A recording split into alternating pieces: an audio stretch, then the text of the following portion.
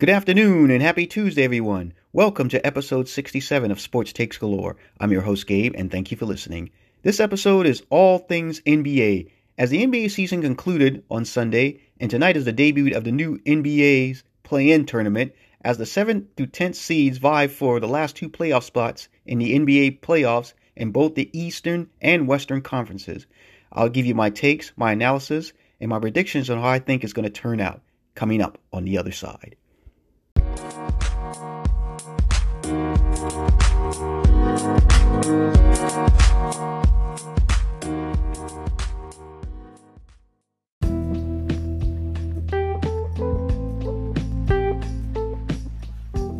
And now, without further ado, let's get right into it. This episode, as stated in the intro, is going to be all things NBA. And before I talk about the play-in tournament and give my takes and analysis, I'm going to start with a couple of other stories in the NBA as my opening take. First story, congratulations to Phoenix Suns head coach Monty Williams for being voted Coach of the Year. Now, personally, I would have voted Tom Thibodeau of the New York Knicks due to the fact that he turned around a franchise that's been in the dumps for a long time. But Monty Williams is deserving of this award as well. He resurrected the Phoenix Suns franchise, which has been down in the dumps for a long time as well. They improved to 51-21 during the regular season and a number 2 seed in the Western Conference playoffs. He led the Suns to their first Pacific Division title since 2007, and they became the 5th team in league history to improve their win total by 15 or more games in consecutive seasons. This year was a 72-game season, and the Suns improved it by 17 games this season. They were also one of 4 teams in the NBA this season that ranked in the top 10 in both offense and defense. But of course, it does help to have signed Chris Paul to your team to help improve it. And it showed that the New Orleans Pelicans made a mistake by firing Monty Williams. Now imagine the good things he could have done with Zion Williams and Lonzo Ball. But be that as it may, congratulations and kudos to Monty Williams for being Coach of the Year, as voted on by the National Basketball Coaches Association. Very much deserve it. Now for my other story, the Los Angeles Clippers. Now, did the Clippers intentionally tank to avoid my Los Angeles Lakers? Now, I'm not the only one thinking this. Stephen A. said it yesterday. Jay Williams said it yesterday. This morning, Shannon Sharp said it on Undisputed. And now I'm going to say it as well. Of course they did. I mean, they were in 3rd place in the Western Conference playoffs. Now, if my Los Angeles Lakers could have gotten that 6th seed, they'd be meeting the first round in the Battle of LA. But of course, it didn't work out that way because the Portland Trailblazers won the last game of the season versus the Denver Nuggets to secure that 6th seed. And of course, my Lakers have been dealing with injuries, or they would have been in 5th place. And maybe they might have been playing the Clippers as a 4th and 5th seed. But the Clippers made a calculation that if they rest their players and lose the last 2 games, they would not have seen the Lakers in the first round. Here are my takes. Why on earth did the Clippers put this team together to begin with? I have to ask. Because this is something they should welcome. Even though it didn't work out that way, they still should have welcomed the fact that, look, we get the Lakers early. If we can take them out, this maybe our path to the NBA Finals could be smoother. But instead, they decided, we're not ready for the Lakers. We're not ready for a healthy LeBron and Anthony Davis.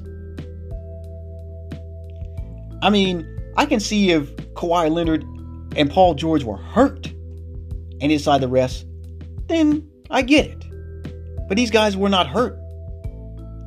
They would just purposely decide not to play. Load management.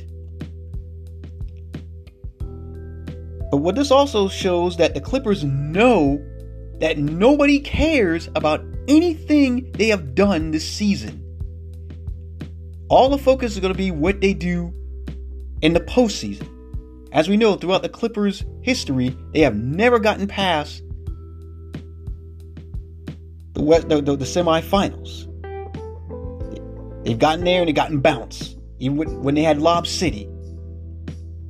And of course, last year, they blew a 3-1 lead to Denver Nuggets and got bounced out of the playoffs.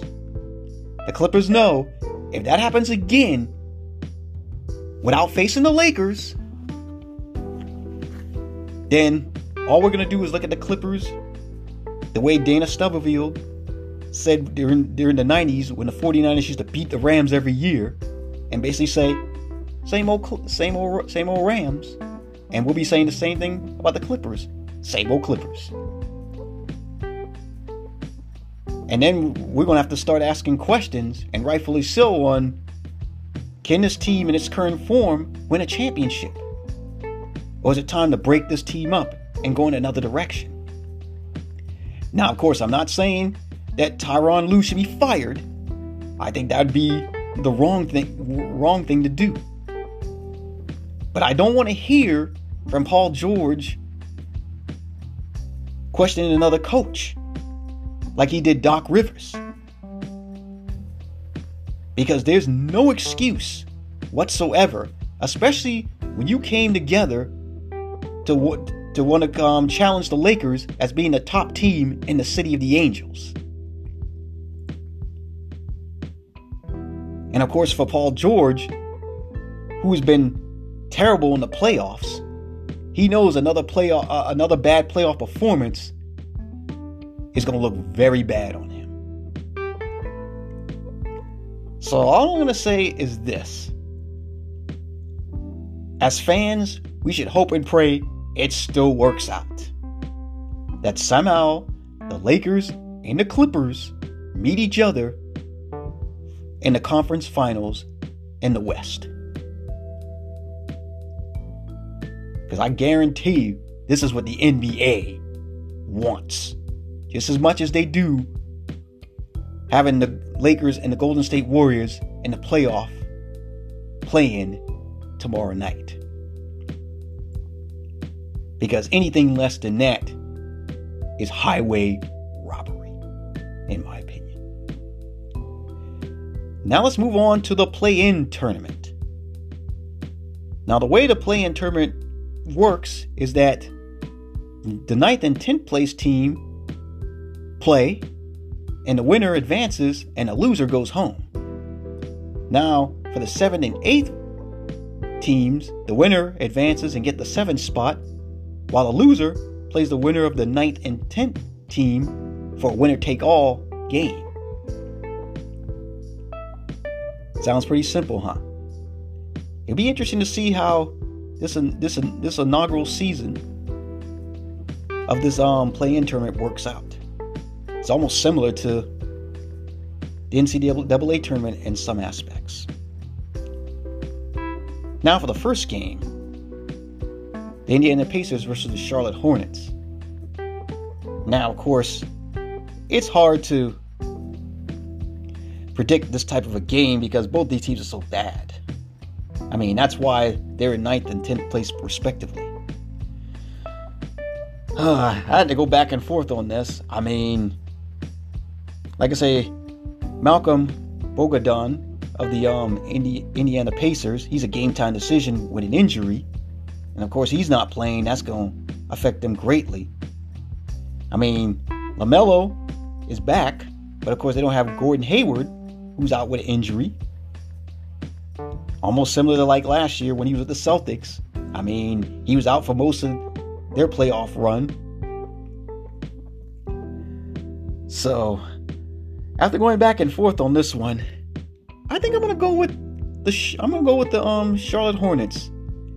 I mean, I think it'd be good to see LaMelo Ball and at least play one more game. Now for the Celtics and the Washington Wizards, a lot of star power here. I mean, you have Russell Westbrook, Bradley Beal, Jason Tatum, Kemba Walker. Of course, will Beal be 100% with that hamstring injury? I mean, you say he's going to give it a go. But this one's a tough one to call too. I mean, any of these teams could win. But of course, we all know Boston is a Dr. and Jekyll and Mr. Hyde type of team. I mean, you don't know which Boston team you're going to get from game to game. And as I said before about the Washington Wizards, I don't quite trust them. Because, we all know what Westbrook has been in the playoffs without Kevin Durant. And we know how Bradley Beal has been without John Wall. So, in this case, I think I'm going to go ahead and take Boston on this one. Because I think Boston probably has a lot more talent than the Washington Wizards. Because outside of Bradley Beal and Russell Westbrook, I don't know I don't know who their role players are. So I'm going to go with Boston to win this particular one. And then I'm going to go with the Wizards to beat the Charlotte Hornets. So the Wizards are going to be in the playoffs along with Boston. So if my predictions come out to be true, Boston will be the 7th seed and will play the Brooklyn Nets.